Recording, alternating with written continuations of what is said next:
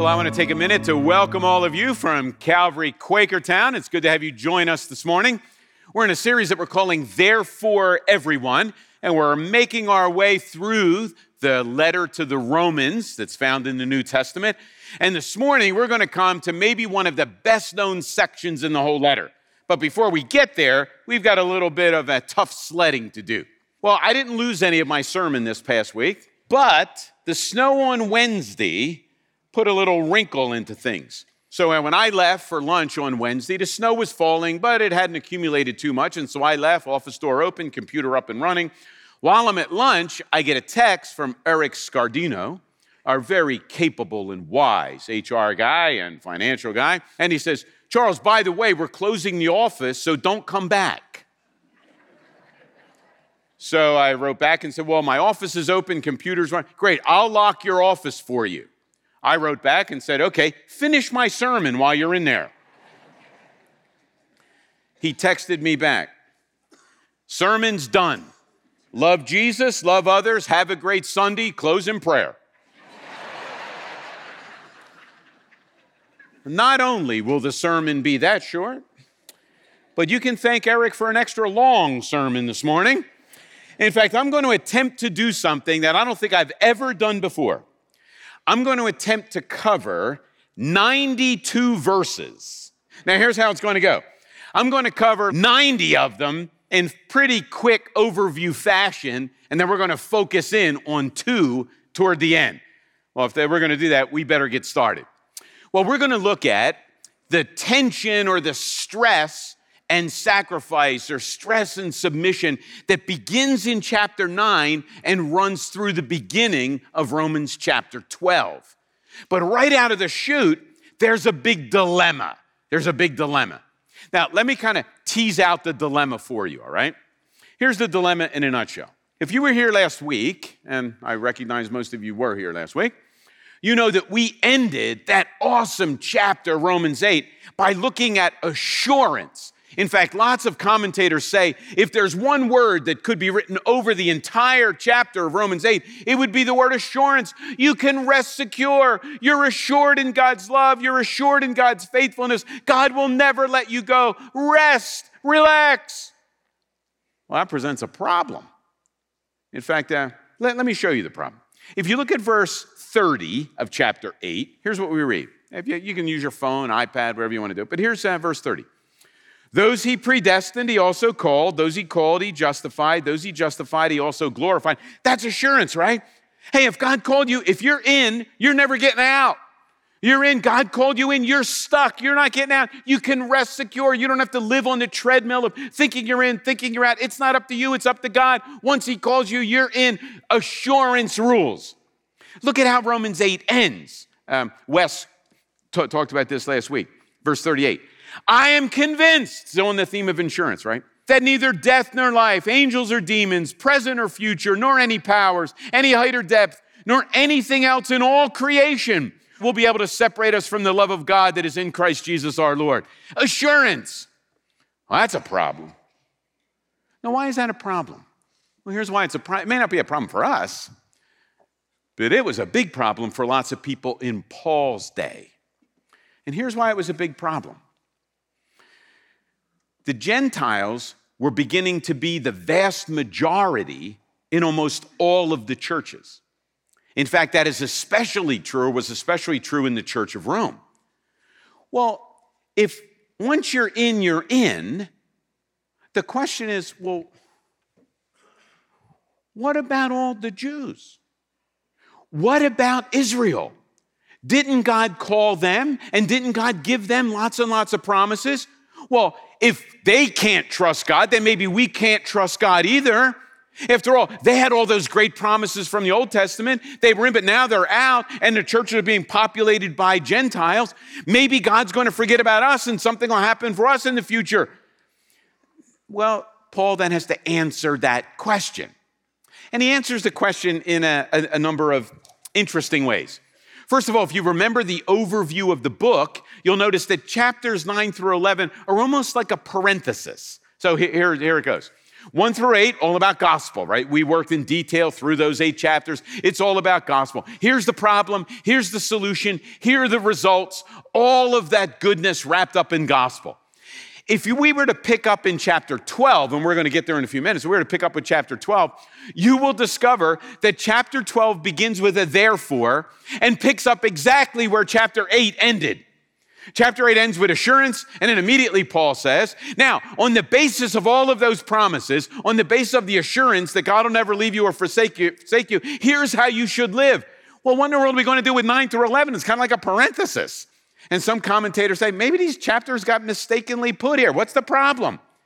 I don't think it's a mistake at all. Paul has to answer that pressing question. How can we consider God faithful? How can we live with lots of assurance if the Jews were in, but now they're out? Maybe that'll happen to us too. Well, Paul answers the question, and I'm not going to answer it in detail. We're just going to fly over the chapters. But let me tell you how Paul answers the question in a nutshell. The first thing he says is, natural descent was never sufficient. Just because you had a certain daddy or mommy or granddaddy or grandmommy, that doesn't count. So natural descent doesn't matter. It's not who you were born to, it's what you're believing. So it's not natural descent, it's what you're believing. And then Paul says, well, by the way, lest you think God is being unfaithful and forgot about the Jews, in case you forgot, I'm Jewish, Paul says. And there are lots of Jews in the church. All Israel was never all Israel. In fact, if you look back through the Old Testament, it's not natural descent. It's those who believe that make the difference. So that's what Paul's saying, and that's how the chapters unfold. But that then presents us with the biggest tension that the church has probably experienced through the centuries. And here's the tension that Paul uses to answer the question. On the one side of the tension is, God is absolutely sovereign. He's all loving, he's all powerful, he's in control. He not only knows what's going to happen, he's in control of what happens. On the flip side, human beings are responsible. You're responsible for what you believe, you're responsible for what you do, you're responsible for your actions and your attitudes. And so God's in control and you're responsible. How do they fit together? I have no idea. Let me show you how he says it though. So here's the divine sovereignty stuff, right? Nothing escapes what Paul says. God says to Moses, oh, Moses, by the way, I'll have mercy on whom I'll have mercy, and I'll have compassion on whom I'll have compassion. And by the way, Moses, I won't check with you to see if that's okay. The Bible emphatically says God's not running a democracy here. A democracy may be the best way to have a human government. I'll tell you what, a democracy would be a miserable failure when it comes to the universe. Would you really like to vote against a sovereign, all-knowing, all-loving, all-powerful God? No, I'd want somebody like that running things. And so Paul is reminding us of what the Bible says from beginning to end. God's in control, and that's a good thing. God's loving and God's powerful, and he's in control of everything. And God says, I'm going to have mercy on whom I'll have mercy, and I'll have compassion on whom I'll have compassion, and I'm not going to check with you to see if that's okay with you if I do it or not. Remember, I'm God, you're not. Now, I know as an American, you may not like that, but that's kind of the reality of what the Bible said. You don't have to like it, but that's truth. Look at the metaphor that Paul then gives. Oh no, you got to go back one. We didn't finish that yet. There we go. Look at what Paul, it's kind of nasty. Read chapter 9. It's a good smack in the face for you on a day like this. Paul writes, who are you? A human being to talk back to God. Shall what is formed say to the one who formed it, why did you make me like this? Does not the potter have the right to make out of the same lump of clay some pottery for special purposes and some for common use? That metaphor comes right from the Old Testament. And it fits with that divine sovereignty theme, right? And so Paul says, hey guys, remember the picture from the Old Testament? We're the clay, God is the potter, and he's allowed to make us into whatever he wants. In fact, Paul even mentions here, remember Pharaoh in the Old Testament? And Pharaoh hardens his heart. God hardens Pharaoh's heart. I mean, I know that's hard for Americans to take because we want to control things and be in charge. But the Bible says, time out. God not only knows everything, God controls everything. God is sovereign. Oh yeah, but then you come to chapter 10 and you realize that human beings are completely responsible for what they do. So we read things like this. Now you can change the slide. There we go. So Paul writes, but what does it say?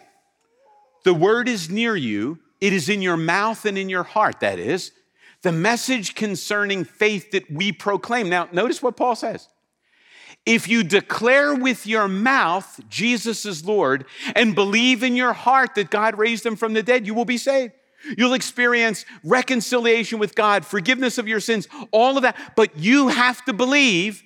You have to follow. You've got to put your stake and you rest your future into the hands of God. You've got to do that. And if you don't believe, if you don't exercise faith, if you don't follow him, the consequences of not following or following are in your hands. Isn't that what he says? It is with your heart that you believe and you're justified. It's with your mouth that you profess and your faith by which you're saved.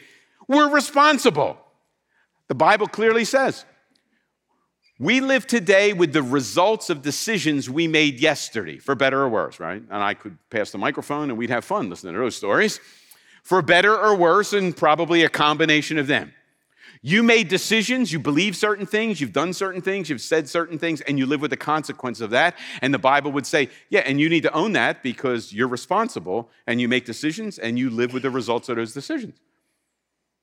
And we will live for eternity with the consequences of what we believe and the decisions we've made. That's human responsibility. Now, how does divine sovereignty and human responsibility fit together? I don't have a clue. I don't know. And so when we're reading or thinking through like Romans 9 where God's in control, what do we say? God's sovereign, he's in control, he controls everything. And we're reading Romans 10, we say, you know what? And we're responsible. And we live with the consequences of what we believe and the decisions we make. How do they fit together? I don't know. I do know this, though. That's part of the price we pay for having an infinite God. I don't know how they fit together. But the Bible clearly says God knows all things, God is all loving, God cares, and God is in control. And the Bible also says that you're responsible for what you believe, and you're responsible for the actions you do and the words you say, and you and I will live with the consequences of our behavior and our beliefs forever. Beliefs, actions, words have consequences, and you're responsible to believe and act and live in a certain way, and if you do or you don't, you'll live with the results of that. Both of those things are true. I don't know how they fit together in a neat package. Someday you can ask God how they fit. But from beginning to end, the Bible emphasizes both of those things. So maybe understanding is not like a circle that has one center. Maybe this is like an ellipse that has two centers. And this divine sovereignty, human responsibility centers, right? And maybe they form the ellipse with two centers. That seems to be what the Bible's saying from beginning to end. Now you need to understand, Christians have gotten angry about these two things. Some fall on the divine sovereignty side, and they point their fingers and say nasty things about those that are more on the human responsibility side. And those on the responsibility side point their finger at those nasty, crotchety people on the divine sovereignty side. And this is no joke. Christians have not spoken to each other. Churches have divided. Denominations have been formed. And the world looks at what we're doing over something like this and says, I'm not sure if I want to be part of something with like that or not. We have denominations and groups and Christians that are on one side or the other. The Bible says both. How do they fit? I don't know the details of that. But I do know this. What's the context in which Paul brings up the tension? Here's kind of a weird, what's the context? Paul begins chapter 9, and at the beginning of every chapter, 9, 10, and 11, he says the same thing, basically something like this. I know you guys are really concerned because The Gentile population of the church is increasing, and lots of Jews, those that were followers of God, lots of those people, they're not part of the church. They're not following God. And you look at them and think somehow they've been cut off. And then Paul says, beginning of every chapter, I love my Jewish brothers and sisters. I love and care for them so much. If there was a way that they could be in and I would be out, I would be willing to give up all the privileges that I have as a Christian if they could become Christians. Interestingly, when I talk to people on the divine sovereignty or the human responsibility side, I never hear anybody talk like that. The context behind the tension is mission. Paul's saying, wait a minute, guys. We should be thankful for the Gentiles that have come in, and we need to reach out to more. And we should be thankful for the Jews that are in, and we need to reach out for. The context is mission. Remember, Paul writes the letter when he's on a missionary journey. And Paul is longing to share the gospel and live out the gospel. So when we talk about when people show up on campus or when they interact with people from Calvary Church, we want them to hear a relevant explanation of the gospel and experience a lived out application. That's what Paul's doing throughout the book of Acts and Romans. That's what he's doing. And Paul says, I can't control the results. I can't make people believe, but I can live the way Jesus calls me to live. I can speak the words of the gospel in ways that people understand. And somehow that person and God in concert together will bring some to an understanding of who he is and to life and forgiveness and grace. The context is mission. Now, here's the part I really like. So we got 3 chapters of parenthesis, right? If this is really boring to you, I'm sorry. But people fight about this, right? At least we're not fighting about it. So we have divine sovereignty, human responsibility in this tension that we're not going to be able to solve. The context is mission. But I love how Paul ends it at the end of Romans 11. You know, we would like Paul to settle the argument, right? We would like Paul to say, now those lousy divine sovereignty guys who think God controls everything, they need to give human beings some rights in the deal. Or maybe the other human responsibility people say, you know, those hard-nosed guys that it's all God's doing and none of our doing, they need to see what we've done as a country here in America. They need to give people a chance. But that's not what Paul says. Paul doesn't settle the argument. Here's what Paul does. He gives a doxology. We're not going to be able to solve this tension. Here's how Paul ends the tension. Oh, the depths and the riches of the wisdom and knowledge of God. How unsearchable his judgments and his paths beyond tracing out. Who has known the mind of the Lord? Or who has been his counselor? Who has ever given to God that God should repay them? For from him and through him and for him are all things. To him be glory forever. Amen. So rather than become frustrated and kind of raise his fist at God and say, I can't believe you've done this. You've said things that I can't understand. You're just trying to prove you're smarter than me. Paul says, oh my goodness, this tension is an opportunity and a call to worship and praise. Because it's part of the price we pay for having an infinite God. We need to be at the same place. I can't solve that tension. I don't think if Christians are a whole lot smarter than us, haven't been able to solve it, we're not going to solve it either. Live with the tension, recognize the context is mission, and allow the result to be worship and praise. And you'll be in good company. Well, let's come to that. So we just covered basically 90 verses. So now we're going to pick up 2 verses. So if you have your Bibles, or if you're going to jump ahead, look at verses 1 and 2 of chapter 12. Now, as soon as I start reading, you're going to go, oh yeah, I know that verse. I memorized it. Somebody told me that verse. Here we go. Therefore, I urge you, brothers and sisters, in view of God's mercy, to offer your bodies as a living sacrifice, holy and pleasing to God. This is your true and proper worship. Do not conform to the pattern of this world, but be transformed by the renewing of your mind.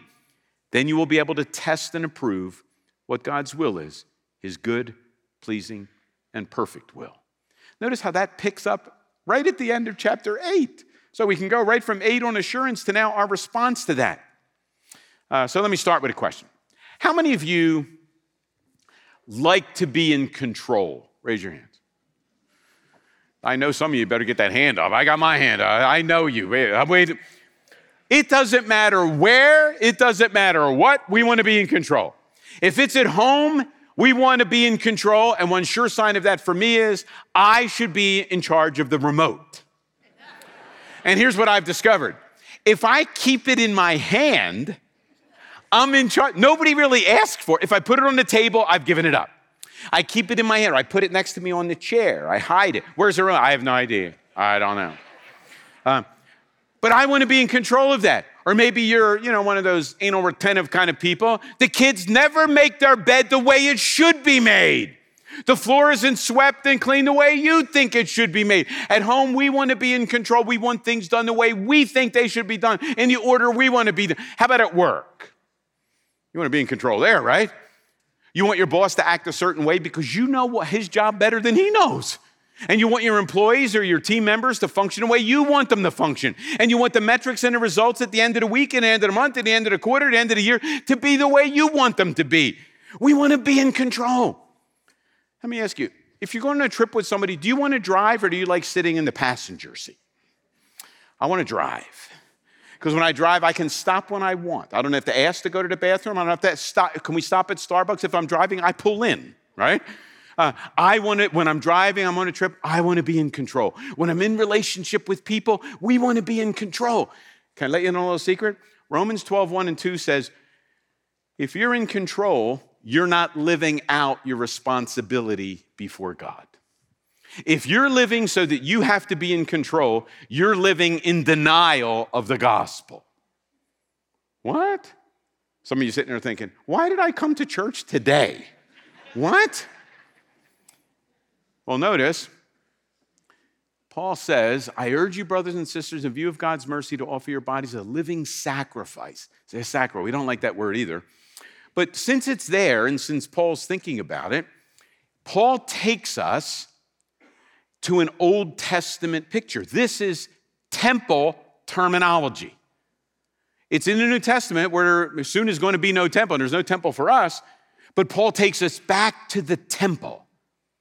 You may think, well, why is he doing that? Well, let me explain it to you this way. How did worship work in the Old Testament? Well, it worked like this. How did you show your faithful following of God? How did you continue what God started? Well, you continued what God started by recognizing who God is, by recognizing who you are, and then you would live life as God wanted you to live it. And that meant periodically you had to give a sacrifice. Now, here's what we often trip over.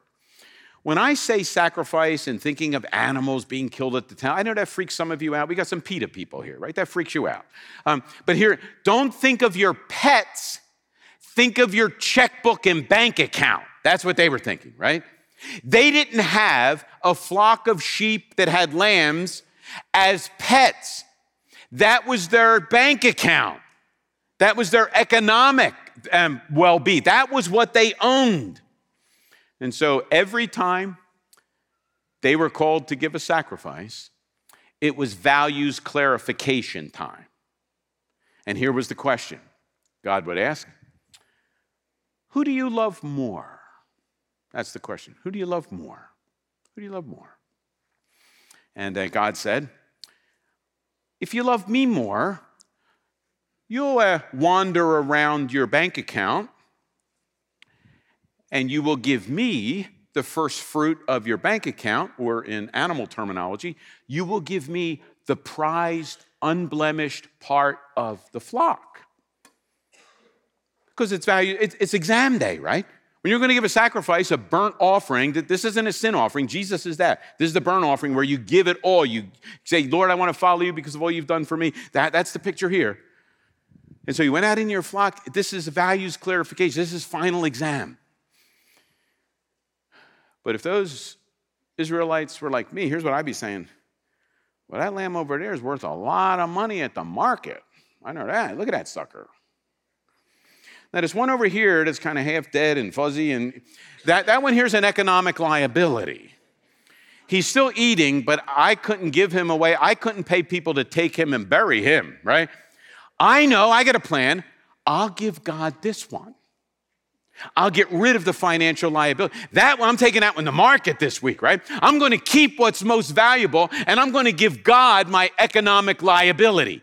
You don't think that happened? Read Malachi chapter 1. That's exactly what's happening. And God says, that's funny. I've emptied heaven of my greatest treasure for you, and you're giving to me your financial liability so you can take the rest of your bank account and leverage it to your own benefit. So who do you love more? That's the question. There was another deal going on. Why were sacrifices so important? That kind of grosses us out. Well, here's what's going on in the sacrifice story. When you go to temple to offer a sacrifice, you have to admit you really screwed up. In fact, you didn't screw up a little bit, you screwed up a lot of bit. In fact, you go, and it was a capital offense. So you go and you take an unblemished animal. The animal didn't commit that sin, you did. But you take it to the temple, and somehow your sin or whatever transferred to the animal, it gets offered, and you go home with the words forgiven over top of your head. The innocent can die for the guilty. That's the picture. And here's what God wanted. God wanted that principle burned, hammered into everybody's heads. The innocent can die for the guilty. Bang. The innocent can die for the bang. Think about that. Thousands and thousands of times throughout history, animals, innocent animals dying for the guilty, and words of absolution and forgiveness being spoken over and over and over and over again. And then one day, not the picture, but the reality shows up. And John the Baptist has the privilege of pointing to Jesus and saying, "Behold, the Lamb of God who takes away the sin of the world." All of that drama, thousands and thousands and thousands of repetitions to get to that point, the Lamb of God. It's a picture. That's what's going on. Old Testament sacrifice. The innocent can die for the guilty. It's a test. Every time you have to give a sacrifice, it's a test. What do you love more? Are you loving God more? Or are you loving yourself? Is it your bank account or is it me? What are you loving? Can you trust me to provide for you? Or are you going to take matters in your own hands and leverage your finances and your bank account to take care of yourself? How are you going to do that? That was all Old Testament sacrifice. We come to the New Testament, we get a new way to worship. It's not sacrifice like that. Now it's surrender. Now it's surrender. You know what it says? It doesn't say offer a lamb. It doesn't say offer your bank account. It says offer yourself. When it says bodies, your bodies, that means all of you. That means your insides, your outsides, everything. Where your body goes, the rest of you goes. Climb up on the altar. The problem is we climb up, we keep climbing off. We climb up, we climb off, right? That's the dilemma. But notice in these verses, Paul gives us the motivation. What's the motivation? It's in the word therefore. On the basis of everything he said in this letter so far, your problem, God's solution. The results that have come from it. Or he says, in view of God's mercy, actually plural, in view of God's mercies surrounding the gospel, in light of those things, the most sensical, reasonable, logical thing you can do is to now give yourself to a God that gave himself for you. I mean, it's kind of like an IQ test, right? That's why it says this is reasonable worship. The old King James gets it right there. It's reasonable, it's rational, it's logical. This makes perfect sense in light of who God is and in light of what God's done. But notice in verse 2 that we live in a world of influence, don't we? I talked about that during the announcement for Unveiled. We live in a world of influence. And we live in a culture that tells us where meaning is found and where purpose is found. Our culture sends messages about money and job title and resume and sex and lust, and all of our culture gives us messages and answers to all those questions. And Paul says, who are you being influenced by? The decisions you make come from those you allow to influence you. So change the influence and you'll change the output. Change the input. So do you only hear the messages of culture, or do you hear the messages of the gospel? Therefore, in light of all that God's done for you, how do we get that inside? We think about it. We contemplate it. We read it. We come together and worship. We do it in small groups. We badger each other with it. We are being bombarded with messages from culture. How are you letting the mercies of God and the therefore stuff get into you that will allow you to be different? So how should we respond? Well, I was thinking about that because Valentine's Day wasn't that long ago. I'll use men as this is not about me. If the story resembles me, it's not me.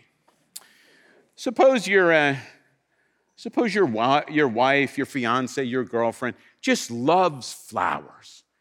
And she's been reminding you that she would like flowers for Valentine's Day. So you go online. And you realize that florists are ripoffs, right? I mean, they know everybody's got to buy flowers, but flowers are expensive in February, right? And so you're driving home, I'm not spending all that money on that, I'm crazy. You pull into your driveway, and you notice on the side of your driveway, the ornamental grasses from summer have turned a pretty shade of tan. And you say, I know. I'll pull some ornamental grasses and wrap them with a ribbon and give them to my wife, girlfriend, so you get out of the car and you pick up a nice big clump of mud on the bottom with them too, right? You hold them out the window, don't want to get your car muddy, hold out the window as you drive the rest of the driveway, and you go in and you tie it up, and your wife or girlfriend, whatever comes in, you say, it's for you, honey, because I love you. How frosty is that evening going to be, right? Yeah, that's kind of the parallel, right? God, who's given everything for us in the gospel, gives us these promises that he's going to be faithful to keep through the end. And what do we do? Well, as I look around, I'm going to take what's best. I'm going to take the lion's share, and I'll kind of find some ornamental grasses out of season over here, and I'll give that to God. How smart is that? Now, I know a whole bunch of you are sitting there, and I sat this week often at my desk and thought, you know what? This is scary stuff. Right? I mean, it's scary to climb up on that altar. I mean, it's scary to say, I know what God's done for me, but you know what? I'm afraid. I mean, if I live the way God calls me to live, people make fun of me. If I live the way and I'm as generous as God calls me to be, I may run out of money. If I live as God calls me to live, people may say nasty things about me. I may lose my job. I may lose my friend. You ever notice that if you're going to experience the adventure, it often begins with letting go? You ever notice that? I'm not sure if you've ever gone on a zip line. That's pretty scary stuff, isn't it? Especially if it's like over a forest. Remember that? You sit in a little seat, you put in that seat, and that really hurts you, that strap, by the way, right? Sit in that little thing, and a guy hooks you up to the wire, and you look down over the trees, and that wire's sagging way down, and you think, I'm not this crazy, right? And the guy says, oh, but you want to have the adventure. You want the fun. At the other line, you'll want to do it again and again and again. It's awesome. How many people don't make it? Oh, no, they all make it. They all make it. Are you sure? Yeah. Well, what do you have to do to experience the adventure? You have to let go and let the line rip. But that's what the zip line was designed to do, and that's what the little pulleys and that harness that hurts, that's what all those stuff they're designed to do. That's kind of what Romans 12:1-2 says. If you're going to experience the adventure, you have to let go and live the way you were designed to live. We weren't designed to live according to all the voices of our culture. We were designed to live according to the themes of the gospel. And that means you let go and leave all those voices of culture behind, and you zip down that line, experiencing the thrill, having your heart in your throat often, but at the end of it you say, I would never have done it differently. So the question this morning is, are you willing to do that, to let go? God's done his part. He's done all the therefore stuff. He's exhibited all that mercy in the gospel. Now it's your turn. Are you going to live in love and service and generosity and grace and mission. That's what it means to be on the altar. Are you thinking the right stuff and having intakes? Are you serving as he calls you to, loving as you're designed to, giving, living in mission and praise? Are you doing those things? That's just a small sampling. Oh yeah, by the way, what does all this mean? You know, I don't know what it means to climb on the altar. I don't know what it means to give my life as a sacrifice. How about this? You continue what Jesus started. You look at what Jesus did. If you get confused, you continue what he started. That's how we live that way. I know it's scary, but you can trust God. He hasn't lost one yet. That zip line's pretty secure. You still have to let go. You still have to say, Lord, I'm going to give you what you're asking for. I'm going to think what you want. I'll serve people as you call me to. I'll love them. I'll give and be generous. I'll live in mission. I'll sing praises and live a life of praise to you. I'm going to seek to continue what Jesus started. That's what I'm going to do. That's what Romans 12, 1 and 2 says. And in the rest of the chapter, he talks about how to do that in relationship with ourselves, with the church, and with other people. We'll look at that over the next few weeks. Will you join me as we pray? Father, we give you thanks for this amazing section of Scripture.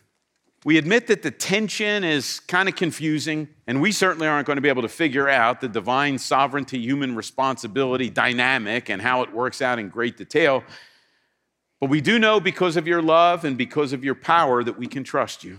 And we also know that our decisions and what we believe have consequences today, tomorrow, and forever.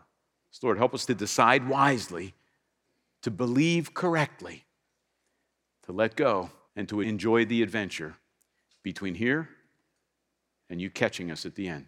We pray in the name of Jesus.